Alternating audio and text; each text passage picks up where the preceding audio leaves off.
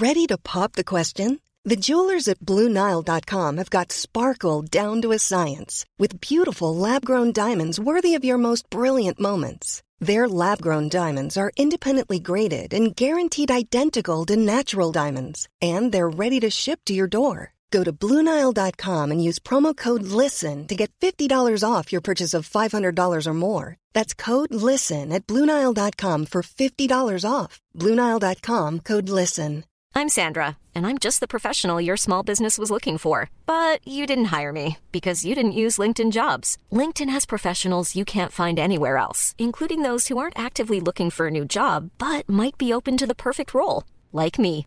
In a given month, over 70% of LinkedIn users don't visit other leading job sites. So if you're not looking on LinkedIn, you'll miss out on great candidates like Sandra. Start hiring professionals like a professional. Post your free job on linkedin.com/people today.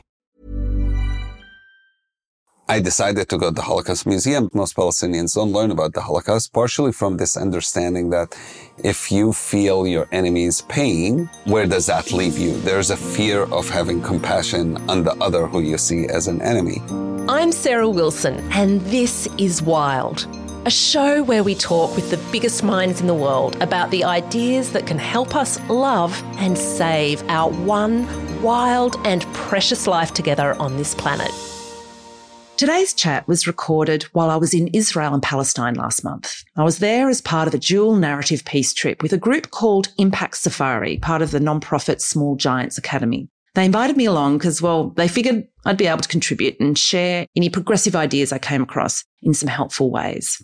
The interview was recorded in Tel Aviv just ahead of the election, which has seen right-wing Benjamin Netanyahu, or Bibi, return to power with the backing of an ultra-nationalist coalition.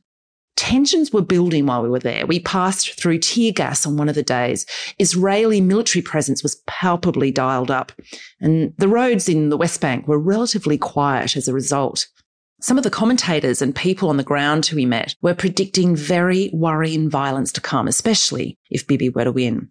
Indeed, there have been several attacks in the West Bank and Gaza since, killing more than a dozen people, making 2022 the deadliest year for the conflict in 16 years, bringing the total killed to 207 Palestinians and 28 Israelis, all of which is a very familiar state of affairs for this episode's guest. Aziz Abu Sarah is a Palestinian who grew up in East Jerusalem, the Palestinian half, if you like, of the historic and contentious city. As many of you listening know, much hoo-ha recently erupted when Australian Foreign Minister Penny Wong reverted Australia's position on recognition of West Jerusalem as the capital of Israel back to being in line with the UN and most of the world. This was after former Prime Minister Scott Morrison, in something of a pre-election stunt, had controversially decided to follow Trump's lead and declare it the capital. Anyway, like most people in Israel and Palestine, Aziz has lost many friends, neighbours and relatives to the ongoing and now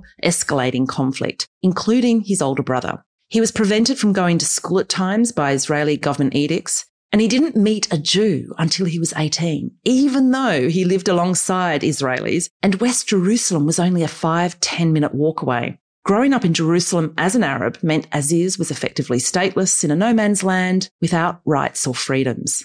So as a teenager, he veered terrifyingly close to going down a very violent path. In fact, he started that trajectory. But thankfully, at 18, a simple moment changed the course of his life, which we'll get to in a moment.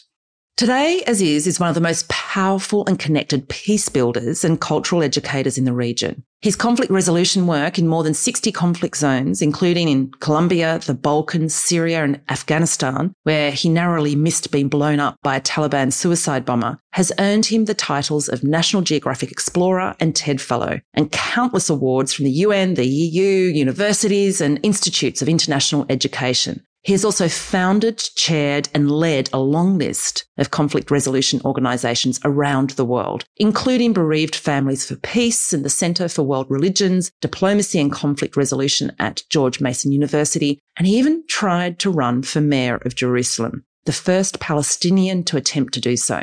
Oh, and he co-founded, with an Israeli-American Jew, the first ever dual narrative tour company, which entails curious tourists going to areas steeped in conflict and being led on a cultural, historical and gritty tour by a guide from each side of the conflict. To really cover off the intricacies of peace building in Israel and Palestine would take as many years as the conflict has been waged in the region. So I try to steer the conversation to the approaches that are actually working in creating connections and healing that are happening on the ground beyond the politics and bombings, which is what we tend to see in the media, because the good news happening between everyday humans is not clickbaity enough. Bombs are. Conflict is. Now, I'd also love everyone this far in to pause. There is a real tendency to come at this issue with very heightened ideas of right and wrong. I will confess fully that this is my tendency. I want to dive straight into it with a ledger board, trying to weigh up deaths and blame and intergenerational pain levels. And I'm guessing some of you right now are building assumptions as to what side I might be taking in all of this. But the most potent thing that Aziz and the other incredible Arab and Jewish leaders we met left me with was the invite to not see things in this limiting way, but to rather focus on helping in the process of building bridges. That's what the region, the conflict, and all of humanity needs right now. Now, finally, I'm going to ask for your forgiveness. Aziz and I recorded our chat on the last day of what was an epic and very exhausting tour, sitting on the end of my bed in a tiny hotel room with the aircon turned off when we were meant to be at a dinner. So we jump around a bit. To assist with the flow, though, I've added some little editor notes where context is required. And a quick few extra things to bear in mind. When Aziz talks about zones in the West Bank, he's referring to the 3 zones, A, B and C, that were established by the Oslo Accord as a transitional arrangement, yet the divisions persist. Area A is administered by the Palestinian Authority, Area C by Israel, and Area B is somewhat under joint control. These A zones are like little islands dotted across the Israeli-controlled C zone. So there are checkpoints everywhere, all requiring different permits, which Aziz will explain. Aziz also references settlers. He's referring to the 500,000 Israelis who have moved into about 140 settlements dotted all across the West Bank, bringing with them the Israeli military and more zone confusion. The United States General Assembly and the Security Council, the International Court of Justice, as well as many Israelis, regard these settlements as violating the Geneva Conventions and international humanitarian laws. And a lot of the conflict and peace negotiations get stuck in and around this issue. Some of you may be very aware of all of this, but I thought I'd just piece it out here. All right, enough. Let's cross to the hotel room in Tel Aviv. Please meet Aziz Abu Sarah.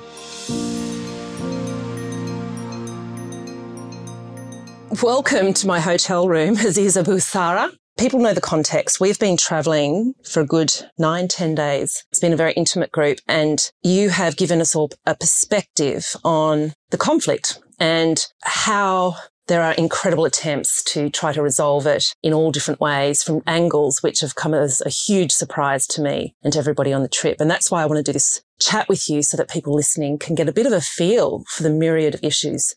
But let's start out by, I guess, connecting people into you and your life story and your life sort of up until about the age of 18, because there was a little bit of a shift that happened then. What was life like living in Jerusalem? For a Palestinian, it was well, I thought it was normal, but I think every kid thinks their lives are normal until you figure out it wasn't. And in my case, it was anything but normal. And I went to school, had a family. For example, I don't think I've ever heard of a playground or anything fun to do or being able, I don't remember as a little kid going on vacations, going to the sea or. Because you couldn't. Partially because we couldn't, afford going to those, and 2, Palestinians in Jerusalem don't have citizenship. So you can travel abroad easily. You didn't have a passport, did you? No. You didn't have citizenship in any particular area? No. And you're in no man's land. My family still don't. They don't have any citizenship anywhere. They got 2 travel documents, one from Israel, one from Jordan. But yeah, if you're Palestinian in East Jerusalem, you're kind of in no man's land, a crazy reality. And just to confirm for people, Jerusalem is divided into West and East Jerusalem. East Jerusalem is sort of Palestinian territory, and then West Jerusalem is the Israeli Jerusalem. And that's the Jerusalem that's been discussed in terms of being the capital of Israel. You had many restrictions placed on you. I mean, from what I understand, Palestinians have to, I think it's something like 100 permits or documents that Palestinians, even today, require to do anything. Different kinds of Palestinians have different kind of documents, which really is hard to understand, even for locals. I think at some point in the trip, I've made that comment. I was trying to explain what Palestinians in Gaza would have this document, Palestinians in the West Bank, they would have that document, the permits needed are this. To go from A here, to C. Right. And so it's quite a confusing process. And I think it's important to understand, I work in peace right now, and some people will look at me and say, why do you talk about all the restrictions? You are a peace person now. And I say, you can't do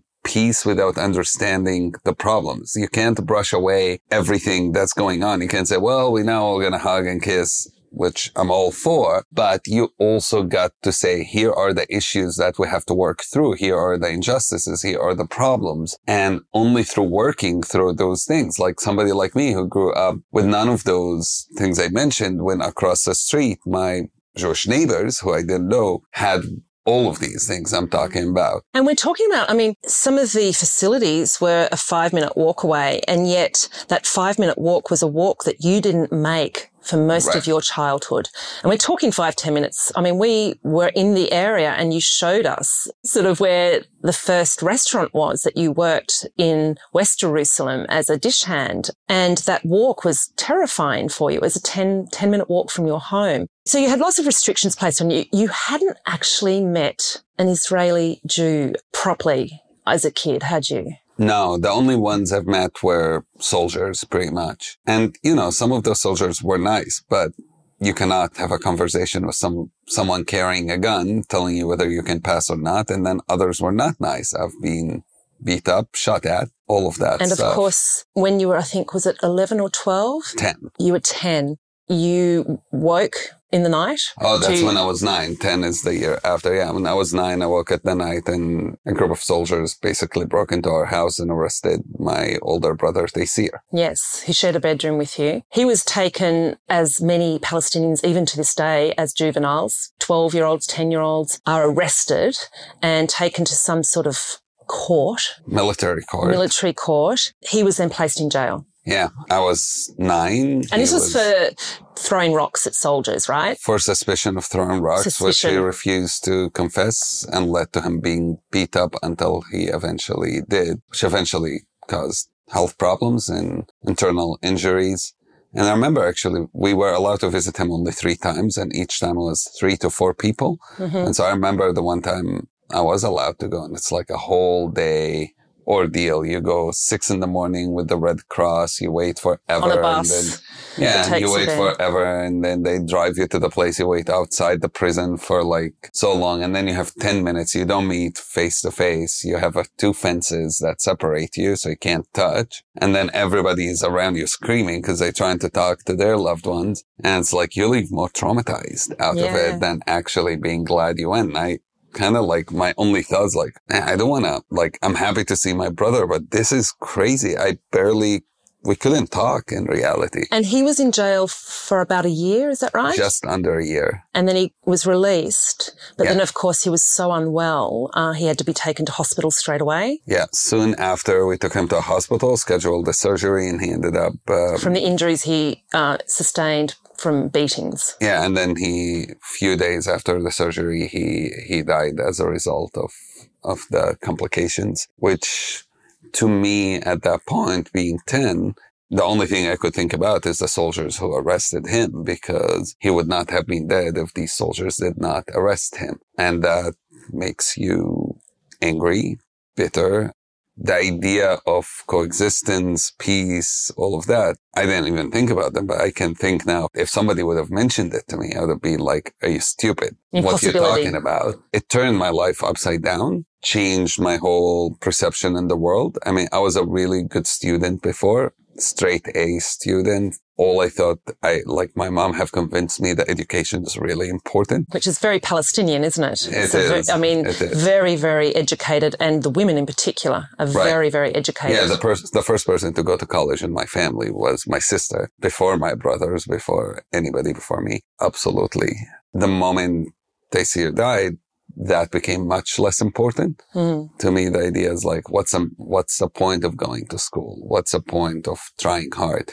And you can see the different grades between my 4th grade, where I had perfect scores, to my 5th grade was anything but perfect. And then there was sort of, I think, a checkpoint that was put in place that made it even more difficult for you to get to school at some stage, wasn't it? And so you had to hop from checkpoint to checkpoint just to get to your school because they changed the requirements. Yeah, so after Rabin was assassinated. And just for context, everyone, Yitzhak Rabin was Prime Minister of Israel in the early 1990s, and he jointly won the Nobel Peace Prize with his rival, Shimon Peres, and the Palestinian leader at the time, Yasser Arafat. Together, they'd negotiated the Oslo Accords, the closest the region had ever come to peace. But he was shot by an Israeli extremist in 1995, and well, things haven't recovered since. In 96 comes Bibi Netanyahu, the guy who's still in politics, talk about deja vu, craziness that so long, and he's still there. And he decided where I lived, we lived about 1-2 miles from the heart of Jerusalem, because building inside Jerusalem for Palestinians was and is still almost impossible. So as the family grew, my dad decided to buy a land and build, and was literally a 10 minutes, less 5 minutes ride from the old city. And Bibi Netanyahu decided, nope, if you are a Jerusalem resident, a Palestinian, you live outside Jerusalem, you have no access to Jerusalem anymore. But my school was in Jerusalem. My brothers were working in Jerusalem. Our whole life, the center of life was Jerusalem. And for a few months, until we ended up renting a house, a 2-bedroom house. So you had to pack up and leave to be able to access, so that your parents could enable their kids just to go to the same school. Yeah. I mean, I had 2 brothers who were married, we had a big house. You've seen it. There. So my 2 brothers were married, had kids, lived in the same house. We have multiple levels. We had to all leave and live in one apartment because we all needed an address in Jerusalem. And so my 2 brothers took the 2 bedrooms. I lived in the kitchen. My parents lived in the living room. It was the craziest, maybe 6 months, until my brothers started finding other places to live. So there's all kinds of reasons to have animosity towards the Israeli Jews as a kid, including, I think, your father also lost a cousin in a terribly brutal way. But there was a sort of a shift, wasn't there? There was something that happened when you were a teenager that pretty much landed you here, right, doing the work that you do. Yeah, so I refused to learn Hebrew in my high school because it's the language of those who killed my brother, therefore the language of the enemy, and it was mandatory in my high school to learn Hebrew. But when I finished my high school, I realized that was a big mistake. If you live in Jerusalem and don't speak the language, good luck. You'll get nowhere, yeah. Yeah, your life is basically over. You can keep washing dishes for the rest of your life, which is something I was not interested in doing any longer. Still hate washing dishes today. So I looked for the best place to learn Hebrew, and it's what's called Ulpan, which is where Jewish immigrants go to learn Hebrew, Jewish immigrants to Israel. And I signed up. I was the only Palestinian in that classroom. It was walking distance from my house. I never needed transportation to there. And like you said earlier, it was the most impactful, powerful, scary trip I've ever done, because it was sitting in a classroom with everybody that I saw I saw them as my enemy, but I also perceived that they see me as their enemy. And so just sitting in that classroom, you can just imagine the nervousness I had, and anxiety I had being in that room, and the fear. I literally imagined that they're all thinking, why is this Arab sitting here? And what does he want from us? Get out. I was the only person, by the way, paying for the class too. Right. Because if you're an immigrant, you get support to learn Hebrew. Fair enough, my school would have taught me and that would have been free. But to go to learn in that institute, I did have to pay for it. And through the time there, a lot of things changed. One, I met my Hebrew teacher, who was an incredible human being, a Jewish lady, who's, to me, was the first person who treated me really like a human being from the Israeli side. And she did small things. Often people think peacemaking, you have to do the crazy big step. I don't think she even would have defined herself as a peacemaker. I don't think she would have thought about it in that way. But she was a human being. She was just a good person And so she, I think, recognized maybe that I was feeling uncomfortable. Maybe not. That's my perception. She came and spoke. She knew a few words in Arabic. She said all of them to me, which is like, welcome. I'm happy you are here. Let me know if you need anything. Small things like that. And some in Hebrew, some in Arabic, some in English. I didn't speak any Hebrew. And that to me was just a shocking experience. And then during the class, she kept bringing my culture. She did not erase my existence, which is what I've experienced before, is like your culture, who you are, your story is not important. Those things change the whole environment in the classroom. So the other students, we started talking to each other. We got to know each other. We got to like each other, started having coffee with each other, built a relationship and built friendship. Those few months while I was learning Hebrew, my whole life was going upside down. And in many ways, that experience sums up what we've witnessed with all of the various peace brokers that you've introduced us to, both on the Jewish side and the Palestinian side. The real common thread to all of it is when you bring the humans together. It's what's happening on the ground is a phrase that many of you have used. It's at ground level that peace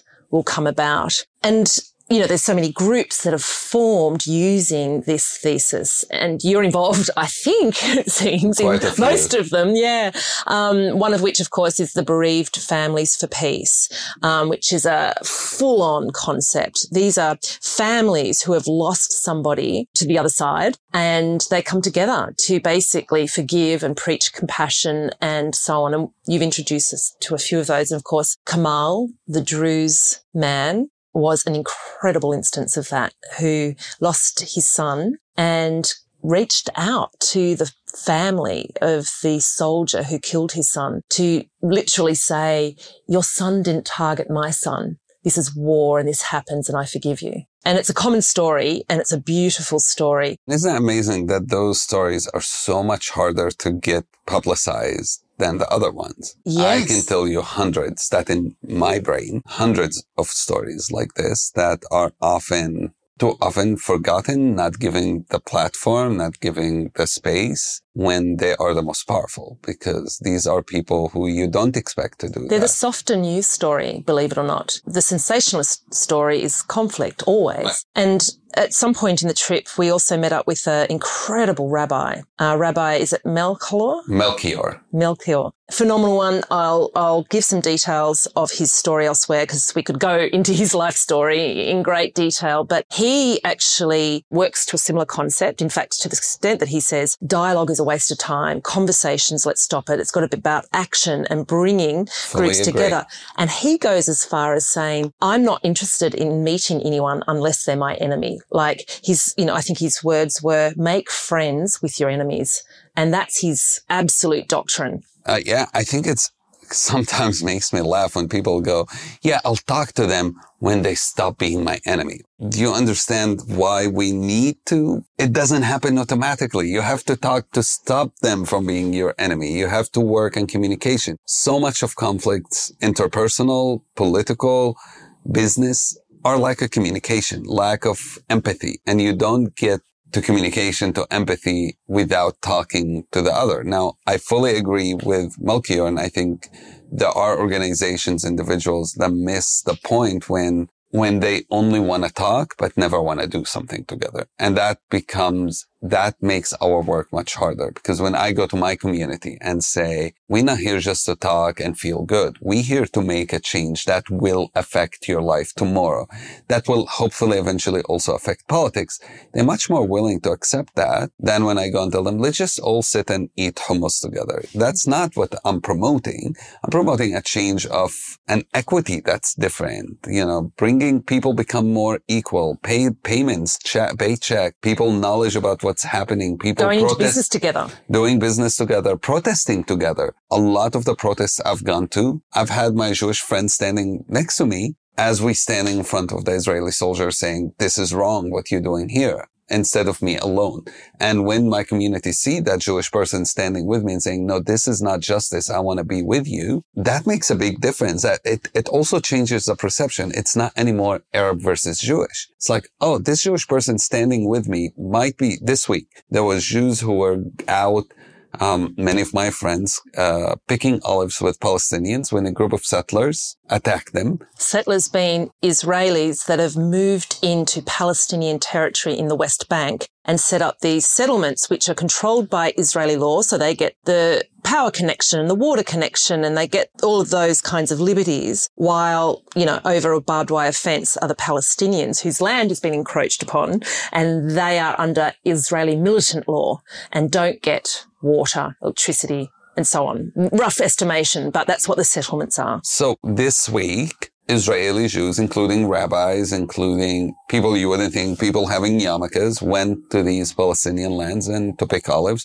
and they got attacked, and some of them got beat up by the settlers. The soldiers did not intervene to help those people, but you have to imagine then when a Palestinian watches that, it's so different. To me, that's powerful. That's the action that Melchior is talking about. Don't just talk, but rather do, whether it's co-protest, co-do business, whatever. If we do everything together, you break down this whole, it's an Arab versus issue. And I think the one way to break this conflict is it cannot continue into Arab versus Jew. I was really struck by that time that you wrote an article for a Jewish newspaper in Tel Aviv about your experience of going to the Holocaust Museum in Jerusalem. And you wrote it not from your perspective as a Palestinian, you wrote it through another lens. Can you just explain that sort of process? Because I imagine it was very powerful. Yeah, I think I decided to go to the Holocaust Museum because as I started meeting more Israelis, I realized how much it shapes Israelis' thinking.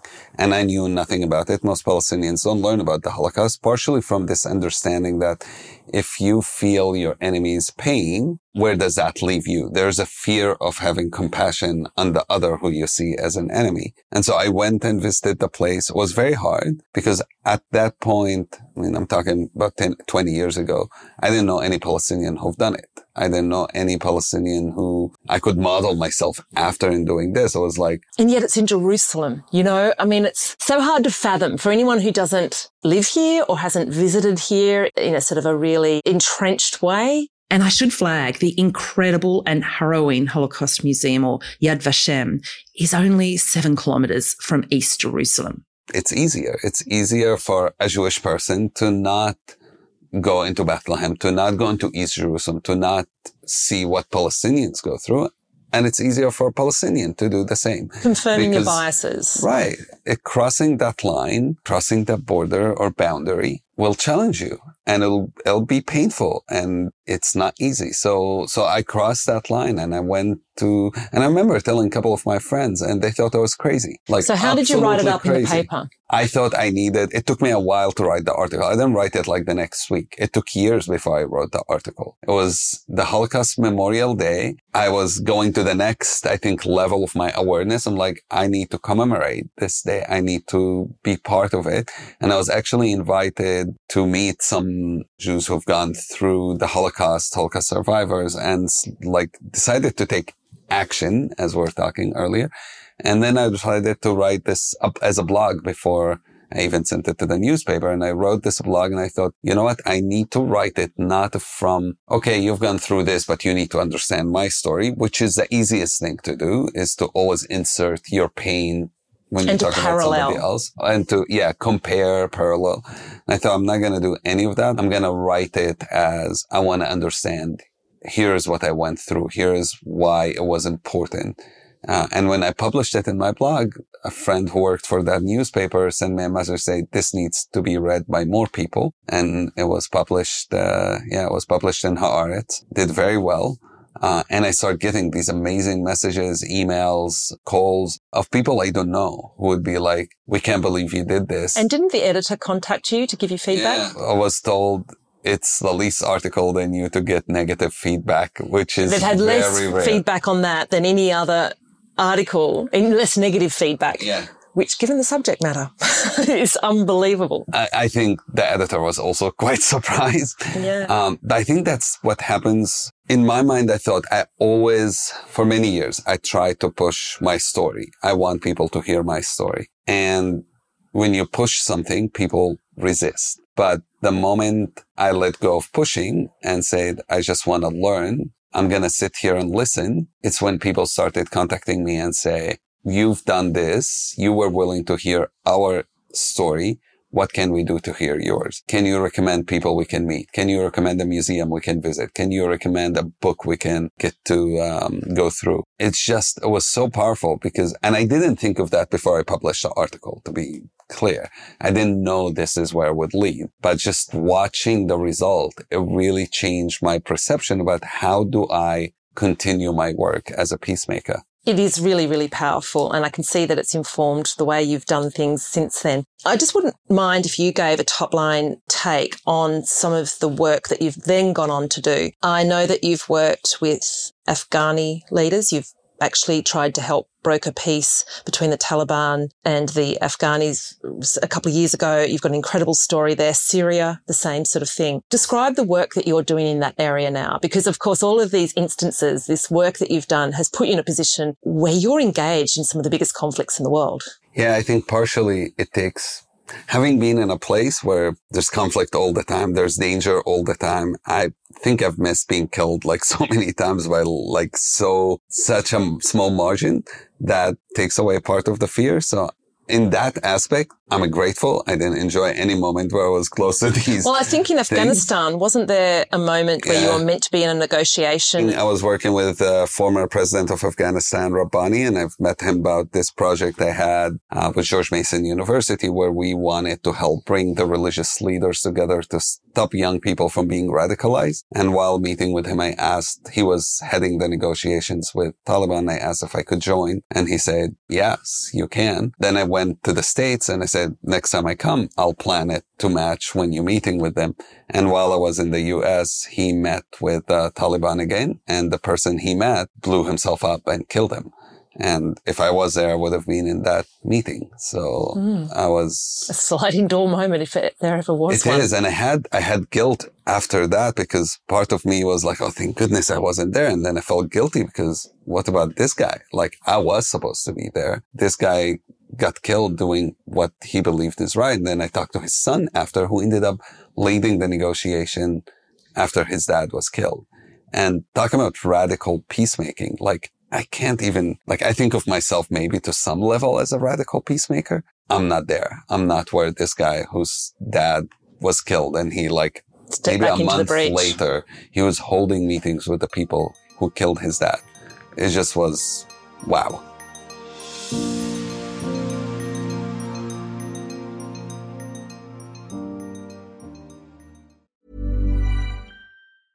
I'm Sandra, and I'm just the professional your small business was looking for. But you didn't hire me because you didn't use LinkedIn Jobs. LinkedIn has professionals you can't find anywhere else, including those who aren't actively looking for a new job, but might be open to the perfect role, like me.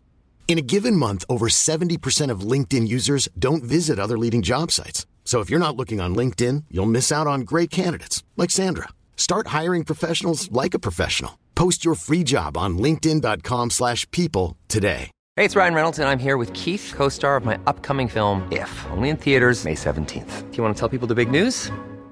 All right, I'll do it. Sign up now and you'll get unlimited for $15 a month and 6 months of Paramount Plus Essential Plan on us. MintMobile.com/switch. Upfront payment of $45 equivalent to $15 per month. Unlimited over 40 gigabytes per month. Face lower speeds. Videos at 480p. Active Mint customers by 531.24 get 6 months of Paramount Plus Essential Plan. Auto renews after 6 months. Offer ends May 31st, 2024. Separate Paramount Plus registration required. Terms and conditions apply if rated PG.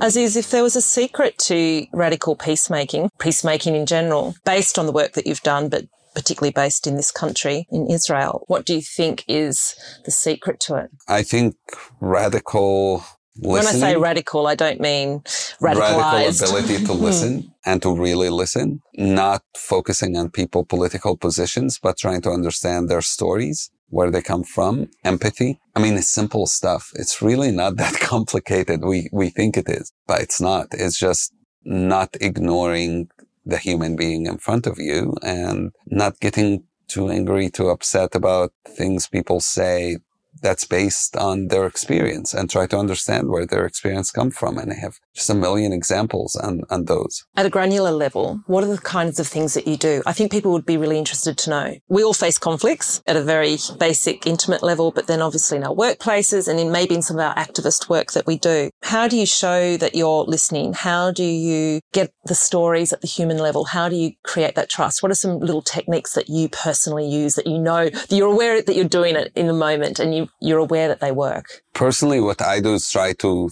think, what would I have done if I was in their shoe? What would I have done if I've gone through what they've gone through? You went to the Holocaust Museum on this trip. I try to think, if I was a Jewish person, how would that have affected my response to the conflict?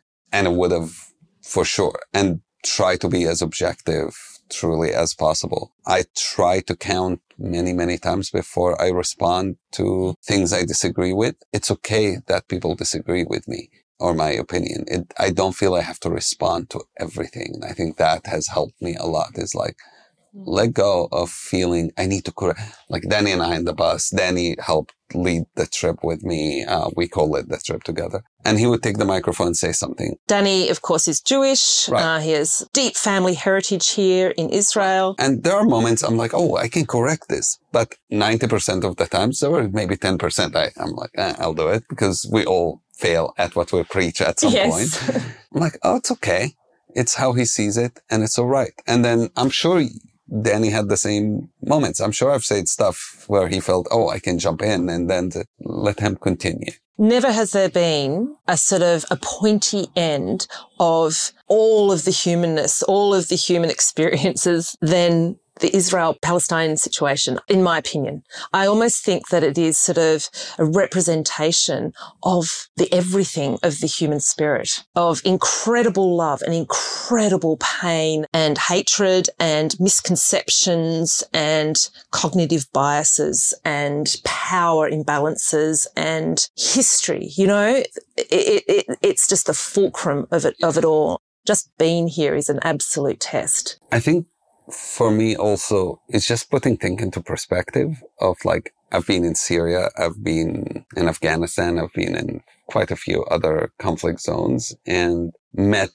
incredible people, so tons of sufferings. And when you put things into perspective, you realize so much. You talked about interpersonal relationships and conflict. We fight over such petty things so often that we ignore the important stuff. We get so focused on nonsense that hurts our egos that sometimes I just have to take myself out of the situation and think, remember how it was in Kabul. Remember how it was in Syria. Remember the things that people have lived with and overcame. Ridiculous hardships. And then really I'm complaining about whatever you can call it. Like, that's absurd. As is, I don't know how you feel about this, but there are a number of touch points here in Israel-Palestine which tend to get people heated. At the same time, I don't think they're a bad sort of leverage point for discussing some of the complexities. So let's not go into it too much. But firstly, the idea of Jerusalem being the capital of Israel. Very contentious issue. So much to discuss there. Number 2, normalization. A lot of people listening probably don't know what that's about.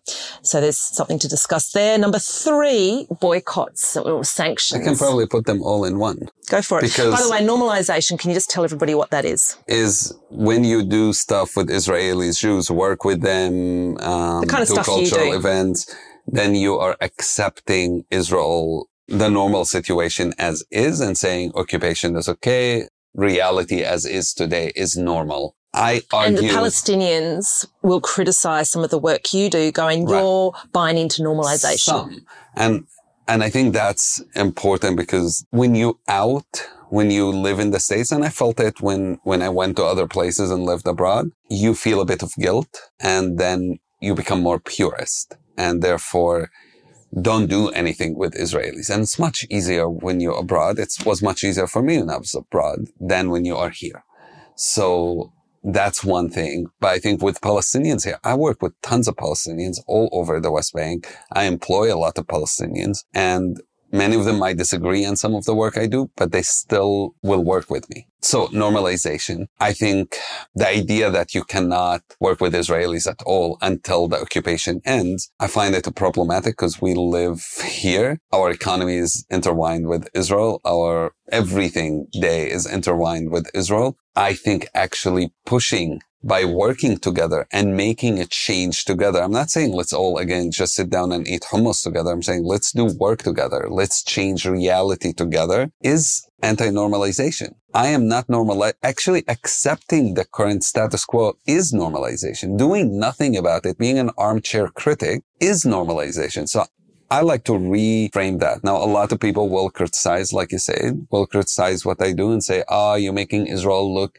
good. You're trying to beautify Israel. You've been on the trip. I don't hide anything. I'll tell you where Israel is not, and I'll tell you where it is. We went and saw checkpoints. We went and saw the wall. We talked about injustices. We met a guy who went to prison when he was 14. I don't try to beautify Israel in any way, but I also will talk about the people we meet, the Israelis we meet, the Jews we meet who are my partners. And the idea that I shouldn't partner with them because they're Israeli doesn't make sense to me. I've been to protests where we've been beat up together, me and my Israeli Jewish friend. And being anti-normalization, it can keep people stuck in victimhood, which is no good to anyone. 100%. And it stops us from innovating. It stops us from finding solutions. So 4 years ago, I tried to run for mayor of Jerusalem. And the anti-normalization people said, you're normalizing Israel sovereignty over Jerusalem. So I tied everything as right here. You're normalizing it all by accepting when you're running, by accepting, like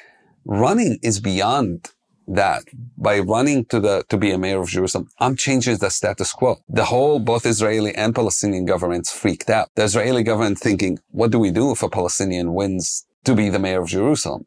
That freaks out everyone. The Palestinian government is thinking, new leadership coming out from young people. How are we going to deal with that when the average age of leadership for us is about 70 plus years old? So even though I'm not that young, I'm way too young for them. So we were challenging the status quo. We were challenging normalization, but sitting and doing nothing about reality in Jerusalem, me as somebody from Jerusalem, and just feeling, okay, well, Israel's doing this and this to us, and I'm not going to do anything about it except complain and so on. That doesn't make a change. So what about boycotts? I think in some ways they're connected. To give context here, in Australia, there's quite a strong support, I think, in some quarters for boycotting either Israeli products or services. It happened at the Sydney Festival not so long ago, where there were threats to boycott the Sydney Festival that was being sponsored by the Israeli embassy. It's pretty full on, and I've always been deeply uncomfortable about it, to be honest. I can't see how that can be a solution, but yeah, tell me your point of view as is. Personally, I find boycott to not have worked. Like from a practical point of view, I don't see boycott have helped our cause so far. And maybe perhaps, and I understand somebody wants to do it, but perhaps the reason it hasn't worked also is because it's easier to boycott something than to invest into something. I would tell the people... Or to understand an issue and its complexities. Right. But when you boycott, you don't invest. You don't put anything from you. And I would say, instead of doing that, why don't you put your dollar, whatever currency you have, where you really believe, and support the Palestinians to build a stronger economy, support the young, innovative people in Ramallah who can't find anybody to believe in them because the risk is high. That takes much more faith than boycott.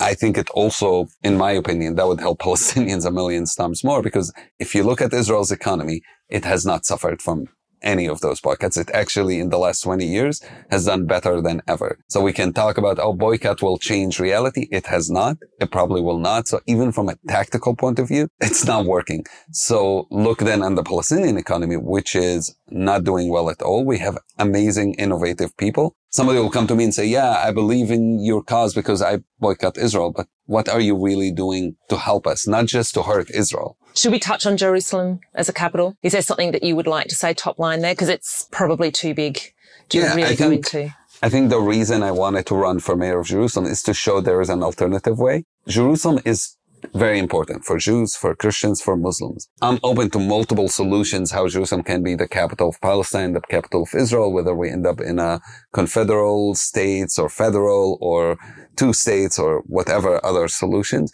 I think right now, while we're still in conflict, it's going to be very hard to decide how that's going to happen. But what could make a difference is the step I tried to do 4 years ago, is saying, let's get in the municipality. Let's make sure right now, the Jerusalem municipality has no Palestinians in it at all, meaning the city council is all Jewish. The mayor is Jewish since 1967. And I actually think we should challenge that. And there are legal obstacles to challenging that. You need to go probably Supreme Court and push it and potentially have international pressure and saying, hey, why are Palestinians not part of this? And then you have the Palestinian challenge, which the Palestinian Authority telling people to boycott elections, which is, I think, is a huge mistake. Why did you pull out from running for mayor? Both sides did not like me. It became too running. dangerous. It became too dangerous on multiple levels, not only for me, but also for the people running with me. We were challenging, the leadership in the Palestinian Authority and in Israel. I told the Israeli public, if you really a democracy, you need to not stop a Palestinian from running for mayor. I live in this city. We are 40%. A true democracy would allow. Amongst all the different techniques that you use, the one that you've really arrived on as the most successful after decades of doing this work is tourism. You make me seem so old, decades. There's actually a really great line that you quote Rabbi Daniel Roth, who we met on this trip, who's become a very good friend of yours. I think you were the first Palestinian he'd met, which was in 2009. Very recent. He actually says that as tourists come into this area, unlike Israelis and Palestinians, we can go into all areas. We can see all sides, right, if we choose to. And so we actually have a great deal of power as storytellers because we can actually cross borders and check all of these things out. I think that's a really good way of actually putting it. If you were to give an elevator pitch for why tourism is so important, because I know a lot of people get uncomfortable about coming to this area. They're big fans of Israel. And I understand them. I think a lot of tours here are problematic, and I struggle with it too. If you come here, you should get to know both Israelis and Palestinians. You should visit both. You should put your money in both areas. That doesn't happen often. Some tours will direct you one way or the other. And so what we wanted to create is a tour that's holistic, that shows you everything without hiding anything. Talk about the issues, talk about the problems, but talk also about some solutions, and see the beauty of the land, see the beauty of the people who live here, hear as many stories, get to hear the voices that often are not heard in the news, like we mentioned earlier. That's why I think this is important. Having an Israeli and a Palestinian go with you on a tour. We do these for people who don't come on a big tour with us every Monday, for example, in the Old City. And the feedback we get, somebody said, I took 10 tours while in the country, in the West Bank, in Israel, everywhere. And I took this one dual narrative tour, 6 hours in the Old City. And it was the best thing I've done while I was here, because it showed me that there's more to what I was seeing. That just makes me so happy, because obviously a couple of people probably won't like it, but it really makes people leave understanding more and with more hope. And it changes their perceptions when they go home, and hopefully changes also their perception of how they see their countries. Not only, because you can go back to Australia. There are more than one narrative in Melbourne. Yeah. I've been there. There's more than one narrative. This country holds a mirror up to our own behaviour, like nothing else. And I think that's one of the things that I think is so important about these dual narratives things, is that every conflict, every situation that we encounter, every country that even doesn't have a conflict. One of my least favorite moments in this work was going to this conference with a big travel company, and one of their top executives told me, this work works in Israel and Palestine, but we in London do not have many narratives. We don't have conflict here. I've been to London, and you have many more than two narratives. You have many more stories. You have many unheard voices. And it's really bugged me that one of the biggest tour companies in the world, maybe the largest actually, cannot see that everywhere in the world we have more than one story, and tourism has not done well in exposing those stories. I'm not talking about poverty tourism. I'm not talking about volunteerism. I'm not saying let's go and like take photos of people from our buses. I'm saying sit with them, have meals with them, hear their stories, understand, have passion, let them ask you questions, have a relationship. And that doesn't happen enough. I agree. One of the things that I think's come out of this tour for me is a calming sense of acceptance that humans have conflict. It's what we do. We met with the chairman of the Palestinian Stock Exchange, and he made the point that this is a 200, 300-year-old joke. Like somebody else has been saying, this conflict is 17 layers deep. And I think Rabbi Melchior, he made the point that what the conflict here presents to us is an incredible opportunity to rise to our best selves and hopefully solve this. This is the way he sees it. And that's very much what I take from all of this. Imagine my business partner is Jewish. When we started our business... Which he is, I'll just confirm that. Yeah. He's Scott Cooper, American Jew, who came here first time on a birthright trip and realized it wasn't enough and stayed after his birthright Jewish trip, only visiting Israel, and took a bus on his own to Bethlehem. And he was like, this is different. And then he told me he was terrified, and then start talking to people. I was like, there is something, every Jewish person who comes here has to come to Bethlehem. And then me and him met, started a business. And when we started, so many people told us to not trust each other. You have no idea. It's like, how can you trust a Jewish person? What if he takes all your money? You know, the whole conflict. And he heard similar voices.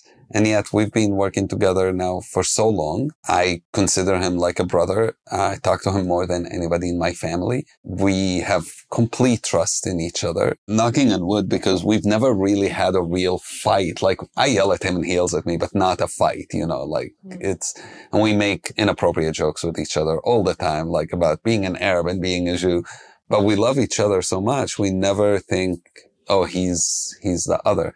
And that's the opportunity, is being able to break those barriers, boundaries, and show that there is a different way. Every time my tour guides, an Israeli and a Palestinian, walk in the old city together, they are changing perception in the whole area. When they go to a hotel together and they say, oh, I'm the guide and he's the guide, we're leading a tour together, it changes the perception in that hotel. When they are in a restaurant and they're like, who's the tour guide? And they go, oh, we are both, one Arab and one Jew. It changes the perception there. We're creating a new paradigm that it doesn't make a change necessarily right away, but already people seeing that happening, it's inspiring others to do similar work. And to me, that alone is worth it. If there was a magic wand and you could resolve the conflict, what do you think would do it? What is the thing that could actually bring about peace in this area? I think more people working together, more people co-owning businesses together, studying together, learning together. We need to end this separation, segregation between our two peoples. I think that would make us realize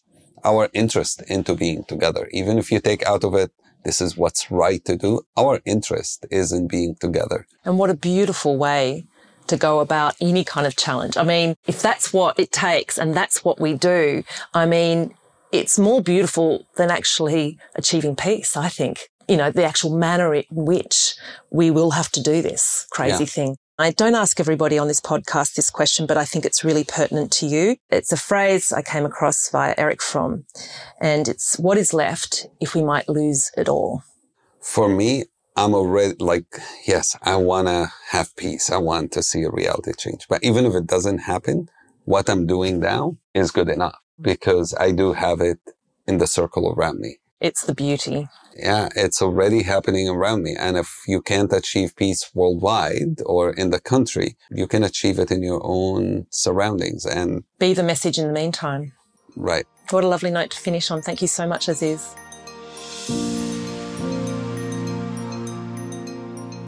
The Israeli-Palestinian conflict is big, and the place, its history is unfathomable. It's impossible to grasp it all in a podcast, in a lifetime. My good friend Berry, who co-founded Impact Safari and asked me to join the trip, shared with me this really helpful wisdom. If you leave Israel and Palestine more confused than when you arrived, then it's done its job. I couldn't help but think, both on the trip and in this chat with Aziz, that the place is almost a microcosm of all of human nature, all of our ugliness and our wonderful beauty, our worst, most base behaviour and our best nature. To investigate humans and life and everything about our engagement in it is also confusing, and gets more confusing the more we venture into the shadow realms, the more that we try to understand it. And so understandably, little, if anything, sparks more outrage and division and cognitive schisms than the Jewish-Arab dilemma. I don't think I know anyone who does not have an inflamed opinion on it. It represents so much of all of us, our challenging and beautiful bits.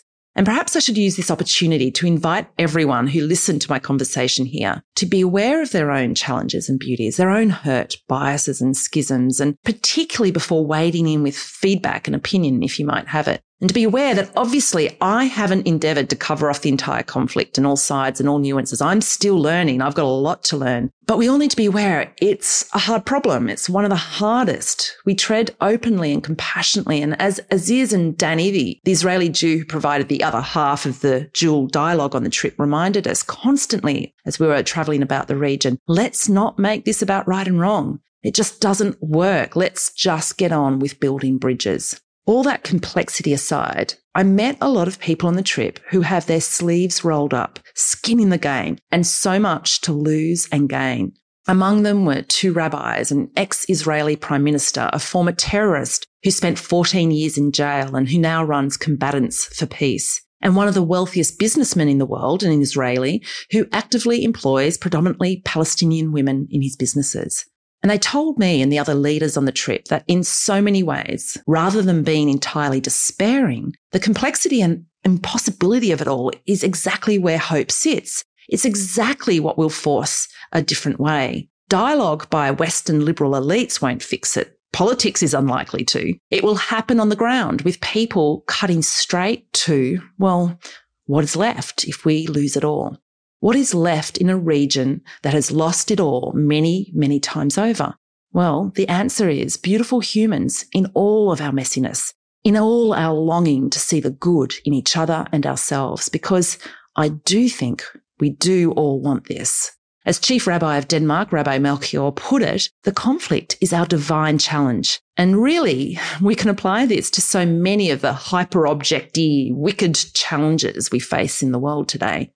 There's one other tip again brought up by many of the activists, which I don't think was emphasised enough in the chat with Aziz, and that also can be applied to finding peace, or in the meantime, boots on the ground kind of peace. And that is, choose friends who don't agree with you. In fact, actively befriend the enemy. Actively and brazenly go to the other side of the wall, of the fence, the conversation, and listen.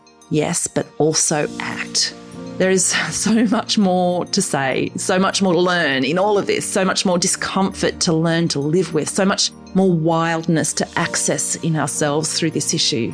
I'm going to issue one last invite. Take care and care wildly. And of course, build good bridges.